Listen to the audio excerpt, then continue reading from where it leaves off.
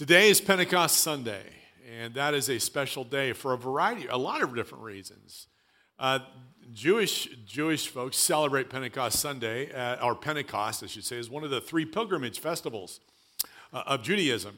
The pilgrimage festivals were Feast of Passover, Tabernacles, and then Pentecost, and they would come to Jerusalem to celebrate that feast. On the day of Pentecost, which was part of that festival celebration, there were 120 who were gathered together in an upper room, and the Holy Spirit was outpoured upon them. That was the day of Pentecost, and then as Pentecostals, we celebrate the birth of the church, and we remember all these last 21 centuries and all that God has done, beginning on that very, very significant day. And today we're going to talk a bit about what does it mean as part of the after effects or this aftermath of the resurrection, because Jesus said this.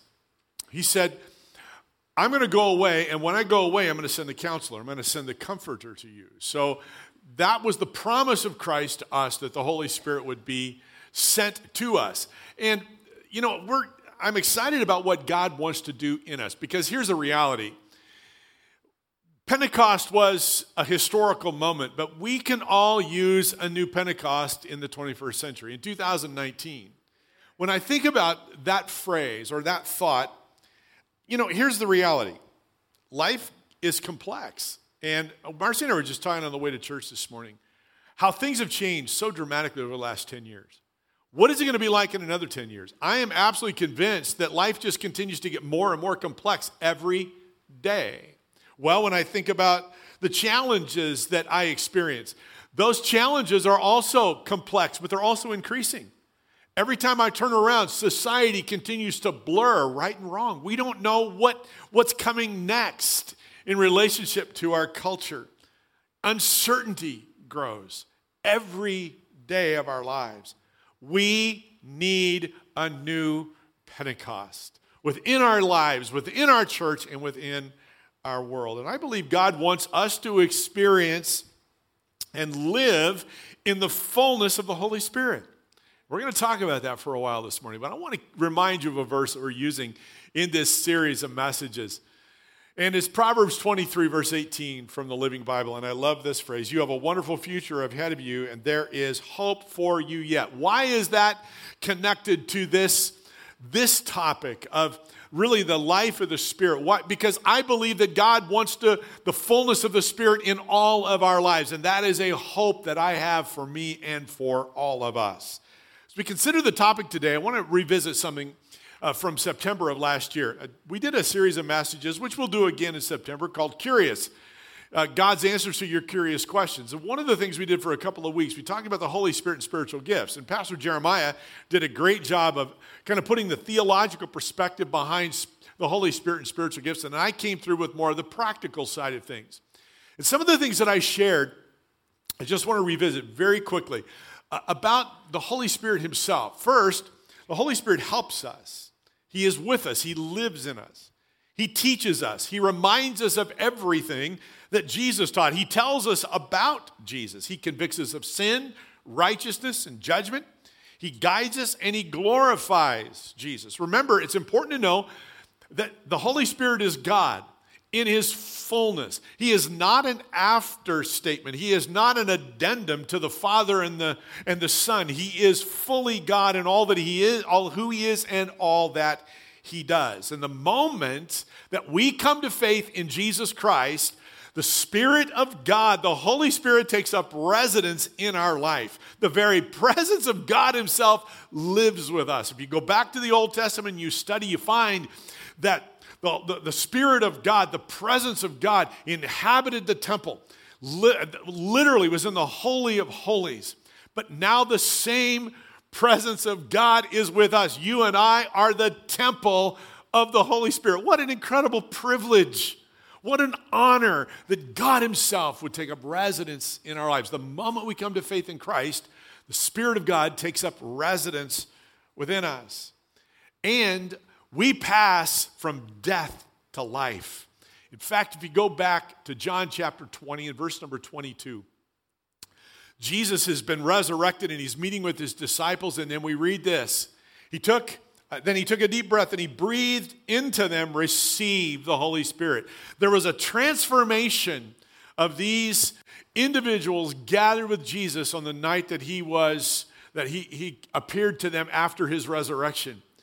But Jesus did some things from there that there's kind of a chronology, as it were, of the Holy Spirit. I just want to share it with you because there was more that was to happen in their lives. In Luke chapter 24, we find out that Jesus commanded the disciples to wait for the power of God to be outpoured, even though he had said, he breathed into them the Holy Spirit. He said, I want you to wait. I'm going to send to you what my Father has promised, but stay in the city until you've been clothed with power from on high. So there was something more. In Acts chapter 1 and verse number 8, Jesus promises that the disciples of the power of the Holy Spirit that would equip them and be with them. Listen to what he would say, but you will receive power when the Holy Spirit comes on you, and you will be my witnesses in Jerusalem and all Judea, Samaria, and the ends of the earth. Understand that when the Holy Spirit was outpoured, the promise of the Spirit that Jesus made, it was for a character change, but it was also to be something, but it was also to do something. God would change hearts and lives. Character would be transformed, but there would also be action connected. And then finally, the Holy Spirit was outpoured on the day of Pentecost. And listen to these great words in Acts chapter 2 and verse number 1. When the day of Pentecost came, they were all together in one place. Suddenly a sound like a blowing of a violent wind came from heaven and filled the whole house where they were sitting. They saw what seemed to be tongues of fire that separated and came to rest on each of them. All of them were filled with the Holy Spirit and began to speak in other tongues as the Spirit enabled them. I want you to just think about this passage for a moment. Can you imagine being in this room? 120 individuals are gathered together. Now, I don't know what the room looked like. I don't know if the doors were shut and the windows were down, but you notice what the text says? There was a sound of a violent wind. It doesn't say that the wind was blowing. It says that there was the sound of a violent wind. Now, think about that for a moment. If we were in this room and there was a sound of a violent wind in this room, I can tell you exactly what would happen. We'd all start looking around and begin to ask ourselves this question: what is going on? Something's happening. But then there was a second something that happened. Little flames of fire began to appear above the heads who were gathered. And again, they're looking around going, what's that? And they go, well, you got one too? In fact, everybody's got one. And then, marvelously, they began to praise God in languages they had never learned. And those that were observing this said, these people are out of their minds. They're all drunk. There's something going on. And Peter stands up and said, these that you see are not drunk as you suppose, but this is what was promised of the prophet Joel. In the last days, God says, I will pour out my Spirit on all flesh. And that's happening right now. Now, you know something? We could use a new Pentecost today. We could use some supernatural occasions and occurrences of God. We could use the dynamic power of the Spirit of God, not just for the sake of experience, but so that our world and our lives and our world would be transformed as the first centuries was. I'm a third generation Pentecostal. This is my experience. This is all I know. And I love it. I'm proud that I am. My grandparents, specifically my grandmothers, came to faith in Christ and were baptized in the Holy Spirit around the beginning of the 20th century, early 1900s. My mom and dad came to faith following their example and followed them in assemblies. They were Assemblies of God folks from the earliest of the beginnings of our fellowship. And my mom and dad served in ministry for nearly 60 years prior to going to heaven, and excited to have that as my heritage. When I was 10 years old, I really gave my life to Christ and followed the Lord, and I was baptized in the Holy Spirit with the evidence of speaking in tongues that same night. So this has been my experience, been my life, and I'm very, very pleased and proud that is my heritage. As I grew through my later adolescence and into my teenage years, I didn't fully comprehend or understand all that there was about being a follower of Christ as well as being a Pentecostal follower of Christ. When I was 17, however, my dad literally sent me off to youth camp to get my life straightened back out. It wasn't that I was so far off track, but I was far enough off track that Dad knew it, and he said, no, this has got to get straightened up. And while I was at camp, God just did some incredible things in my life. And I had a dynamic moment with God and really reoriented my life and put me back on track and reestablished my purpose. And from that moment on, age 17, I've never turned back. I've been all in. And I will tell you, I have been absolutely perfect from that moment forward. And there could be nothing farther from the truth. No, perfection, no. Was I always, of course I wasn't perfect, but I will tell you, I've been all in. I've been all in from that moment forward. And while I'm grateful for my experience, and I want to phrase this, I want you to listen to how intentionally I want to phrase this. I'm grateful for my experiences and my life. But my desire is for more than what I have experienced. Hear me? My desire is for more than what I have experienced and what I have lived. So, my question to myself is, what is my present reality? How am I living out Pentecost today? What does it mean for me on June 9th, 2019? Or better yet, I'll phrase it this way. Am I living a spirit-filled life today? Today. So here's something I want you to carry with you through the day. Being filled with the Spirit needs to be a lifestyle more than a memory. Being filled with the Spirit needs to be needs to be a lifestyle, not a memory. Well, so what might that look like? We're going to talk about that for a little while, and we're going to do so from Ephesians chapter 5. It's a wonderful passage of Scripture, and let me just somehow, in the text, a couple of words got switched around, and I apologize for that. So follow what's on the screen, and you can make the adjustment in your notes. You'll see that little bit of a change. Be very careful then how you live, not as unwise, but as wise, making the most of every opportunity because the days are evil. Therefore, do not be foolish, but understand what the Lord's will is. Do not get drunk on wine, which leads to debauchery. Instead, be filled with the Spirit, speaking to one another in psalms and hymns and songs from the Spirit. Sing and make music in your heart to the Lord, always giving thanks to God for everything. In the name of our Lord Jesus Christ, submit to one another out of reverence for Christ. Father, I pray in these moments together, speak to us. Let there be a new Pentecost among us and in our lives daily. In Jesus' name, amen. I love this passage of Scripture. It is a significant passage of Scripture. And there's a number of imperatives that Paul gives. And they're all just amazing. But there's one imperative that just really stands above the rest and really gives kind of the framework to everything else that's here. And it might surprise you as to which one it is. And it's this one. Be very careful then how you live. That is an incredibly powerful statement because it determines literally everything else that follows. Be careful how you live. You see, Paul does something here. He uses some contrast. He uses a not but contrast, and he does it in three different ways. He says, don't live, ready for this, not as unwise, but as wise. And then the second one, not foolish, but understanding what the Lord's will is. And the third one is not drunk, but filled with the Spirit. All of these come from being very careful how you live. And I think about that for me. How am I doing with my life itself? Am I careful over my life or am I careless? Strong thought for me. But what does it mean then in this last imperative when he says, don't be drunk with wine, but be filled with the Spirit? Three things that I want to just leave with you as I define it. Number one is this. First, what does it mean to be filled with the Spirit? It means that the Holy Spirit is the controlling influence, motivating, and directing our lives.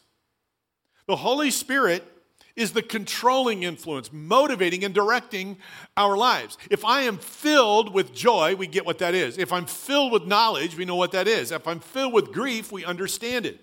And it is the same with being filled with the Spirit. It needs to dominate. It needs to describe who we are. So let me ask you this question. Is the Holy Spirit controlling? Is it the controlling influence, motivating, and directing your life? Is it the Holy Spirit that is doing that? The second thing that it means is that we're to be continually filled with the Holy Spirit. Continually filled. The force of the Greek verb is really significant. When Paul says to be filled with the Spirit, the verb literally means this: go on being filled. Why is it significant? Because Paul could have used another verb, which would have said this: be filled once. But he did not use that verb, and he did not use it intentionally. Because being continually filled with the Holy Spirit is something that is absolutely essential in my life and in ours. I'm curious. I'm going to ask this question, and I'm telling you, we've been to our share of parties already. When everywhere we've gone, it's happened, and it's food, and it's great, and I love it. But I got a question for you, and you got to answer it. And if you don't raise your hand, that means you're fasting. How many of you, at some point today, are going to eat lunch, brunch, dinner, something? You're going to eat something today. Lift your hand. 100%. We're all going to do it. You know something? We don't just eat one time and we're done. We eat every day, and some of us eat multiple times a day and night and all day long, kind of like we're doing now with all the grad parties, and it's all great. I love it. But isn't it interesting? We don't think anything about with remaining or continually eating. We don't think anything about eating today and then, we're not going to eat tomorrow or the next day. No, but isn't it the same with nurturing the Spirit of God within our life? That's what Paul is saying. So, have you been filled is the question, and are you still full?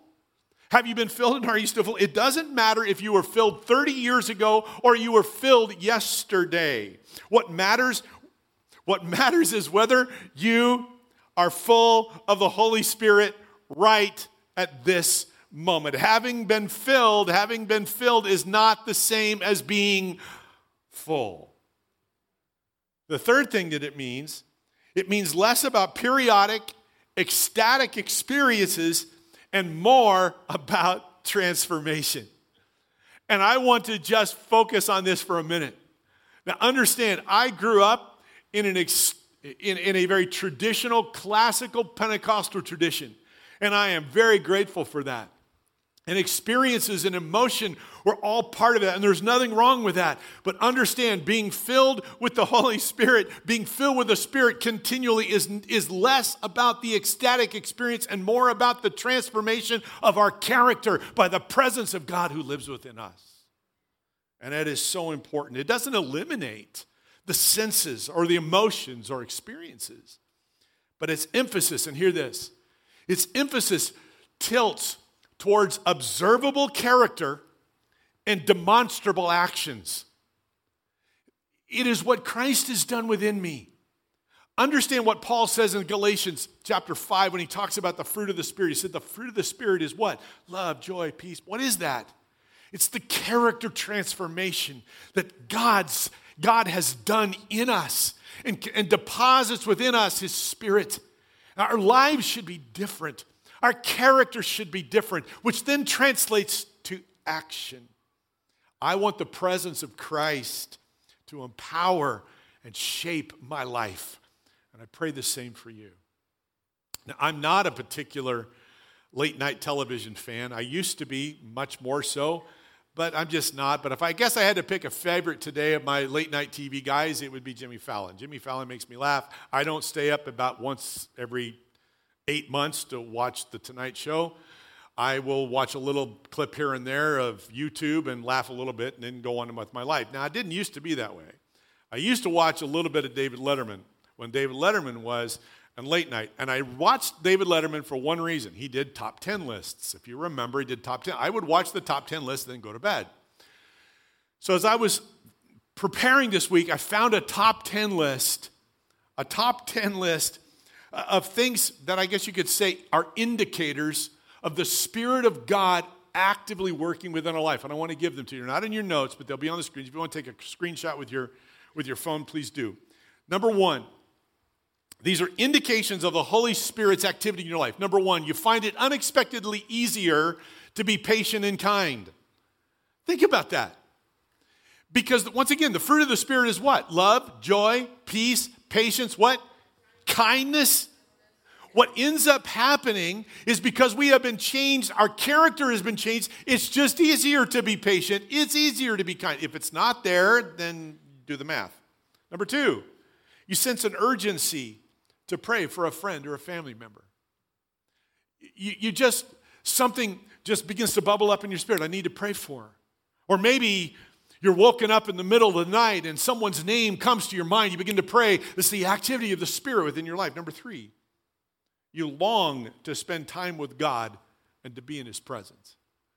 There are just times, maybe you're at the beach, and you're just walking on the beach and you're just overwhelmed with the beauty, or you're in the redwoods in Northern California, or you're at the Grand Canyon, or somewhere out in the middle of God's creation, and just something overwhelms you. You just say, God, thank you for what you have provided. What is that? It's the activity of the Spirit within your life, reminding you of whose you are, of to whom you belong. Number 4, the Bible makes sense to you as never before. I have this happen often, and it's so remarkable to me, where a scripture will jump off of the pages in ways that I haven't seen it before or in years. It just means something more. It speaks directly to that moment of my life. That's the Spirit's activity. You see, one of the things that the Holy Spirit will do, it will remind us of everything He will remind us of everything Jesus taught. And it will remind us of His Word. He will remind us of His Word. Your appetite for God's Word grows stronger and stronger. Number 5. You also, number 6, you have a greater recall of Scripture than ever before. Once again, the Word of God comes alive in our life in new and fresh ways. Number 7, you develop a language in prayer that's just between you and God. And I want to encourage you this morning, if you have not been baptized in the Holy Spirit with an evidence of speaking in tongues, let me encourage you, just ask God to provide, to give to you that which He has promised all of us. And begin to pray in a language that you have not learned. And begin to pray and worship in the perfect will and language of the Spirit. The perfect will of God in the language of the Spirit. Let me encourage you. Pray in the Spirit on a daily basis, the Scripture tells us. Number 8, you have dreams that illuminate God's heart. I've had people come to me and said, I've had a dream and this is what I believe God is saying, or God has used dreams in my life. He will continue to do the same in you. He will do the same in yours. Number 9, you sense God's nearness and comfort when you're grieving. And number 10 is very, very close and kind with that. You feel unexplainable peace in the midst of stressful circumstances. I want to tell you, I was telling someone not too long ago, we were walking through some challenging times and people were praying, and I'm telling you, I could sense, and I knew that people were praying. I could sense the presence of God and the peace of God. It's the Spirit's activity within our life. Understand, these are less about an ecstatic experience and more how our lives have been transformed and the outcomes that are connected to them. You see, when we are overwhelmed with the Spirit, our lives change from the inside out. We're different folks. And so, to be full of the Spirit, here's my prayer for us today.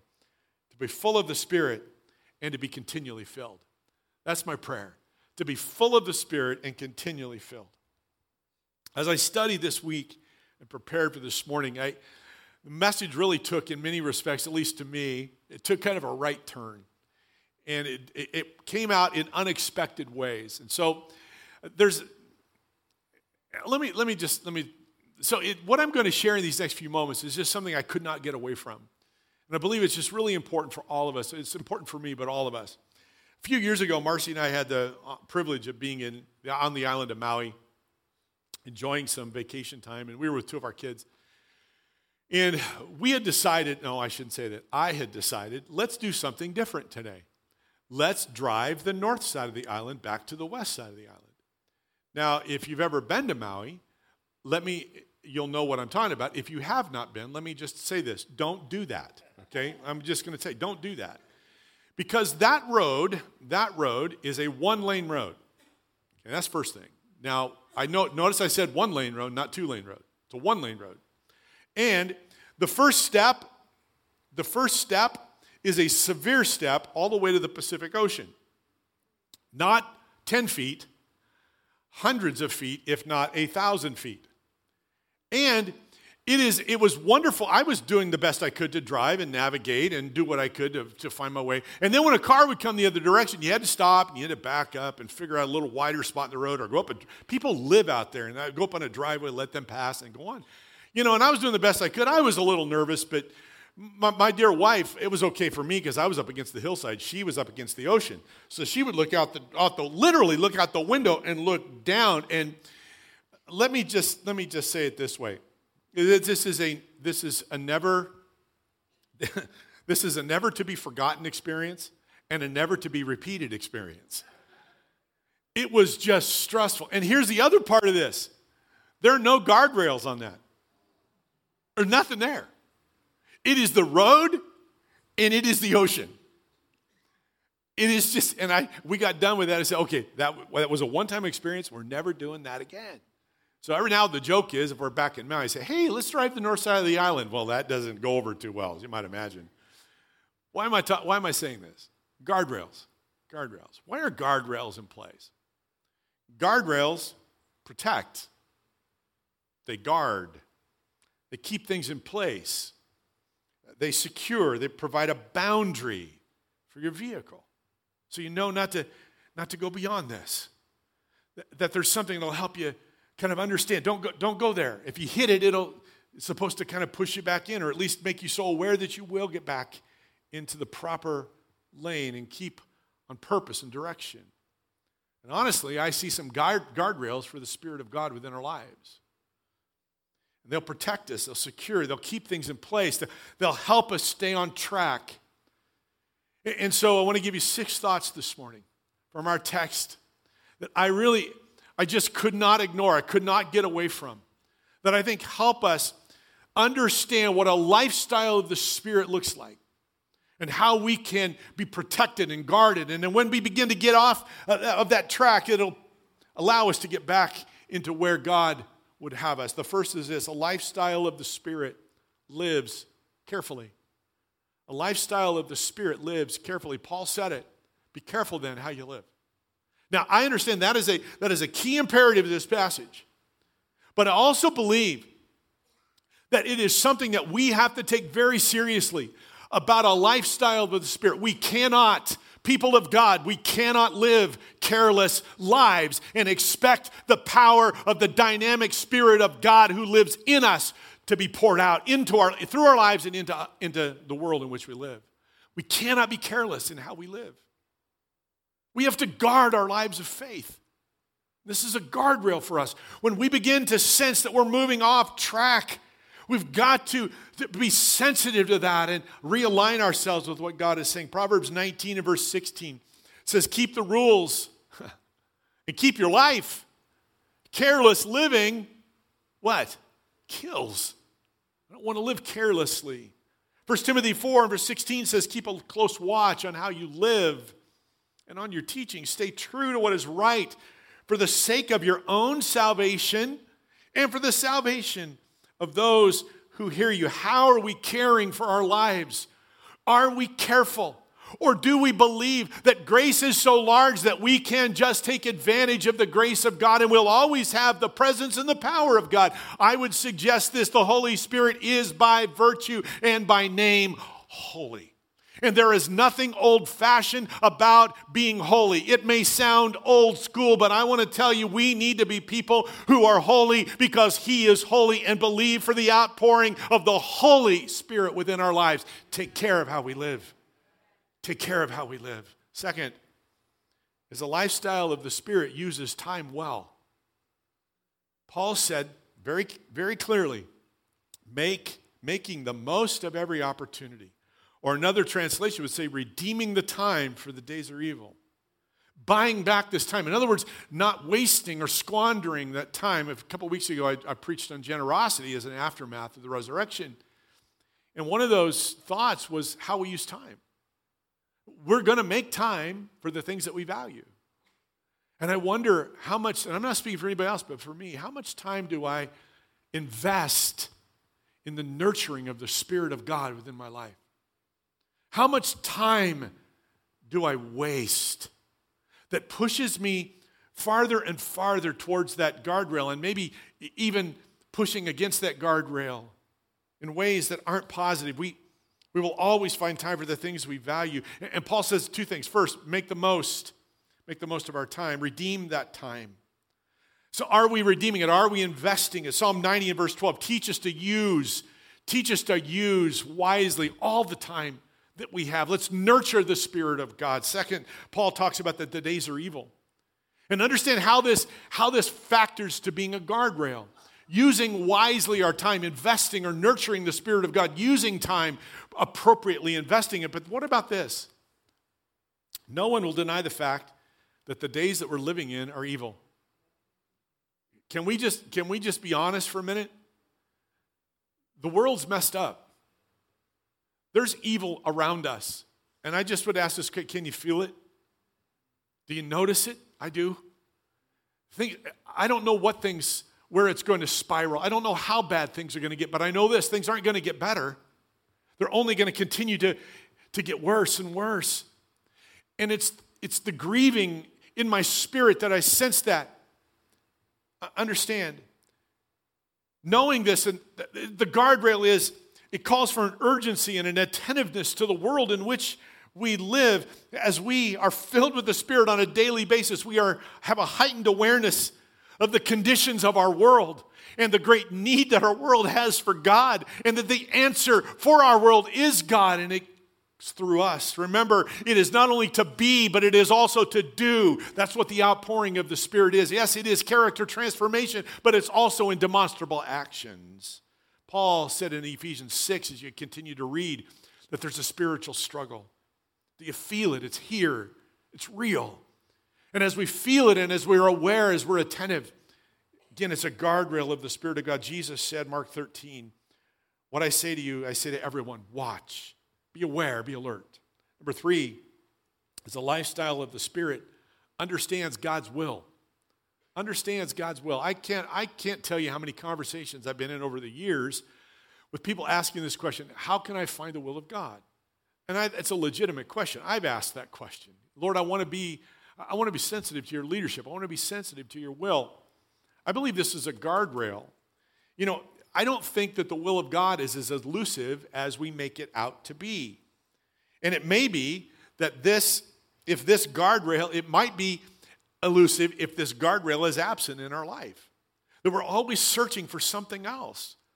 But I'm absolutely convinced that as we are transformed by the character of Christ and we are living filled with the Holy Spirit, the will of God becomes far more understandable within our lives. Romans 12:2, don't copy the behavior and the customs of this world. But let God transform you into another person by changing the way you think. Then you will learn to know God's will.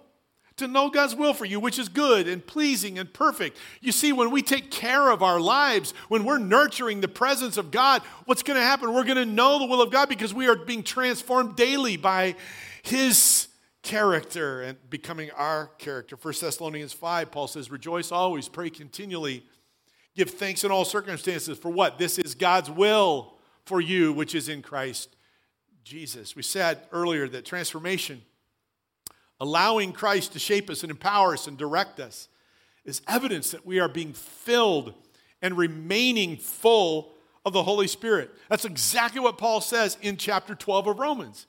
He says you are transformed and you're going to know the will of God. When you are always doing certain things, that means your behavior has been adjusted. Your character has been changed. Therefore, you know what the will of God is and you're actually acting out the will of God. I would suggest that to be filled with the Spirit daily, be filled with the Spirit daily, and the will of God will become abundantly clear. Number 5, a lifestyle of the Spirit avoids, the lifestyle of the Spirit avoids any excessive indulgence. This is a critical one. Paul contrasts being drunk with being filled with the Holy Spirit. Drunkenness in the first century, in the ancient world, was a real problem. And I'm just going to make this statement. It remains a real problem today. And maybe more so. There's a lot of reasons for that. But understand this, drunkenness, and I want you to hear my heart in this. Drunkenness is a sin. There's no way around that. Drunkenness is a sin. And Scripture makes that abundantly clear. But hear what I'm going to say. No one engages in this behavior without beginning with one drink. It has to start somewhere. And I, as your pastor, would be remiss if I did not say what's on my heart. I'm troubled in so many ways by our, I guess you could say, contemporary attitudes towards drinking. And it concerns me. And Paul is very clear. He says drunkenness, ready, leads to debauchery. That's what he was concerned with, is where it leads. And drunkenness, understand, or debauchery rather, it means wasteful living. And we have been in the city of Temecula, Murrieta, we have been faced with the outcomes, with what these things lead to. Just this past 10 days, a teenage girl lost her life because of drunk driving this past week. 15 years old, in an instant, in eternity. A young 44-year-old woman was killed instantly on I-15. Instantly because of driving under the influence, whether it's alcohol or drugs. The point is, the excessive behavior led to consequences that destroyed life. I don't want anything to do with that. So I'm just going to say, as your pastor, be careful. I have to be careful. Why? Because I come from a background of alcoholism. I don't want any excessive behavior in my life. I'm going to avoid that. I want to be filled with the Spirit. I want the character of Christ to be all that people see within my life. That's my prayer for you. It's my prayer for us.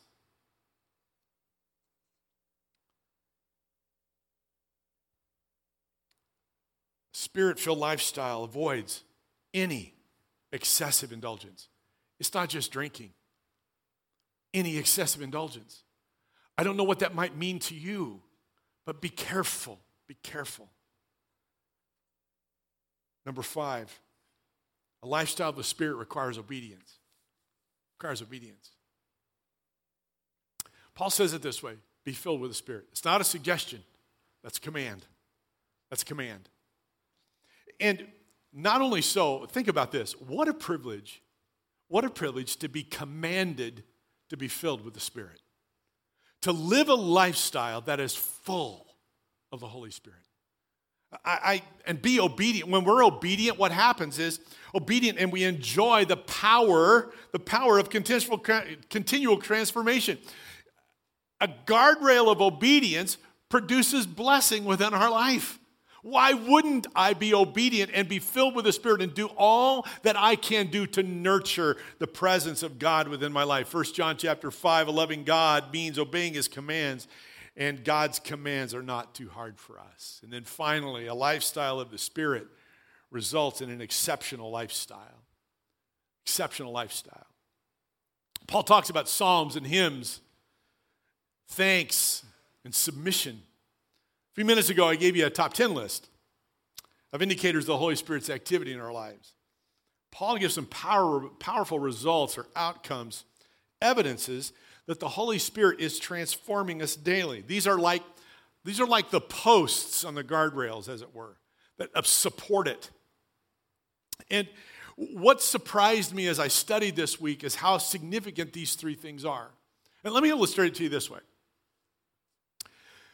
Many of us have watches with batteries in them. And, that's normal. A lot of watches have batteries. But here's something that happens.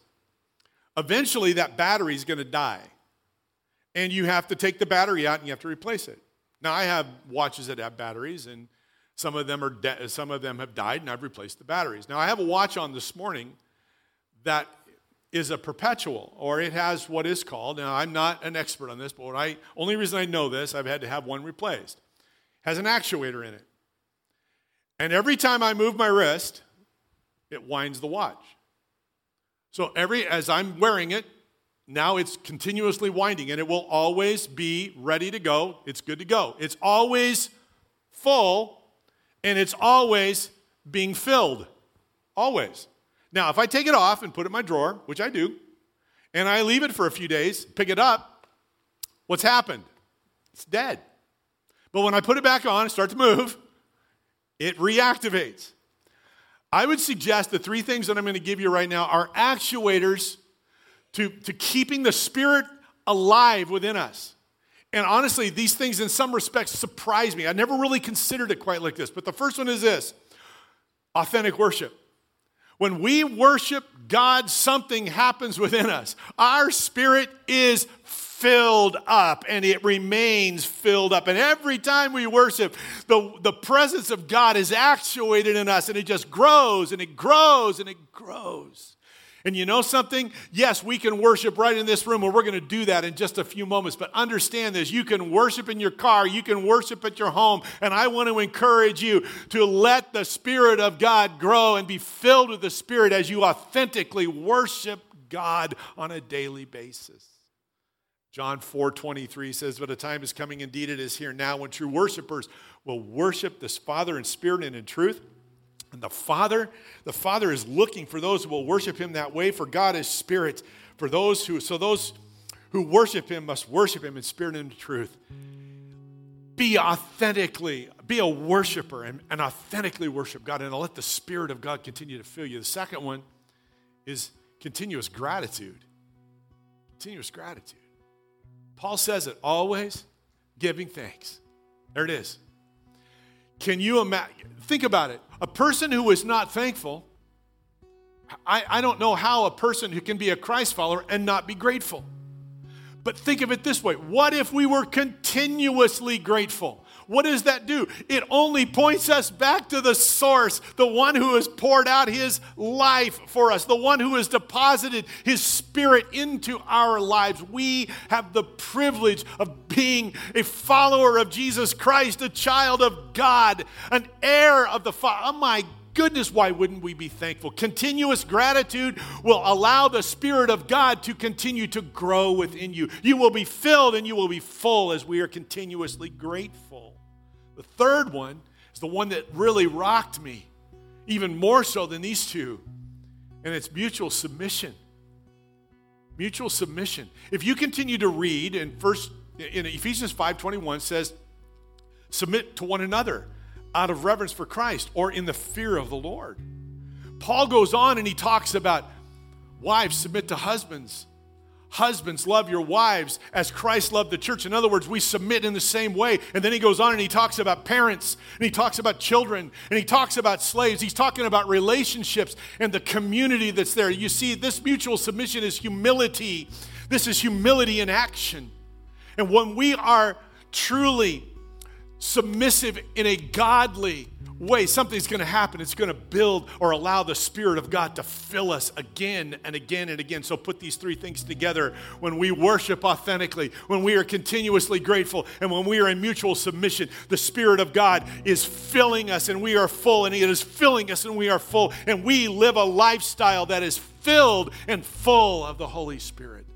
Continually filled and full. That is my prayer for us this morning. I'm confident that if we keep these 6 things close, if we remain aware of the indicators that we've talked about, and we eliminate anything that grieves the Holy Spirit, we can be full. We can be full of the Spirit and continually filled. And that is my prayer for us this morning. So here's what we're going to do today. And I'm coming out of the lights because it's just much more comfortable, and I won't fall off the stairs this way, which is a good thing.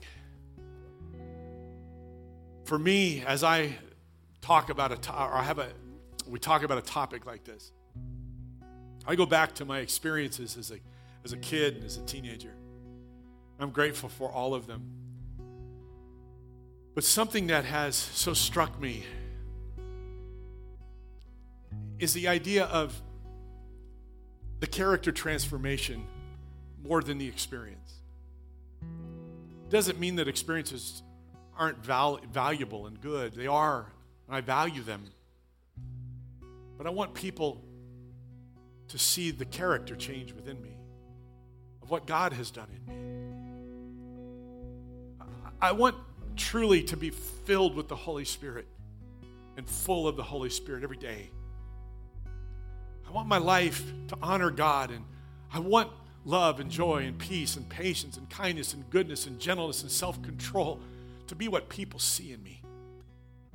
And they can look at me and say, not for the sake of pride, but they can say, there's just something different about that guy. There's something different about that gal. Could we be a people who are filled continually with the Holy Spirit and full of His Spirit? That we would do the right things, that we would do the things that would actuate and keep the momentum of the Spirit always full, vibrant. I believe we can. So we're going to do that this morning in a pretty simple way.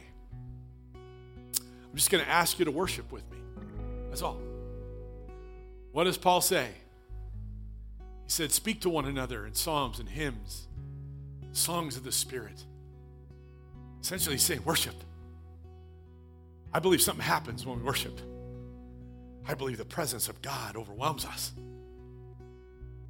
And if there's an experience out of that, so be it. But I'm not as concerned about the experience as much as I am for Him to transform me and to fill me up.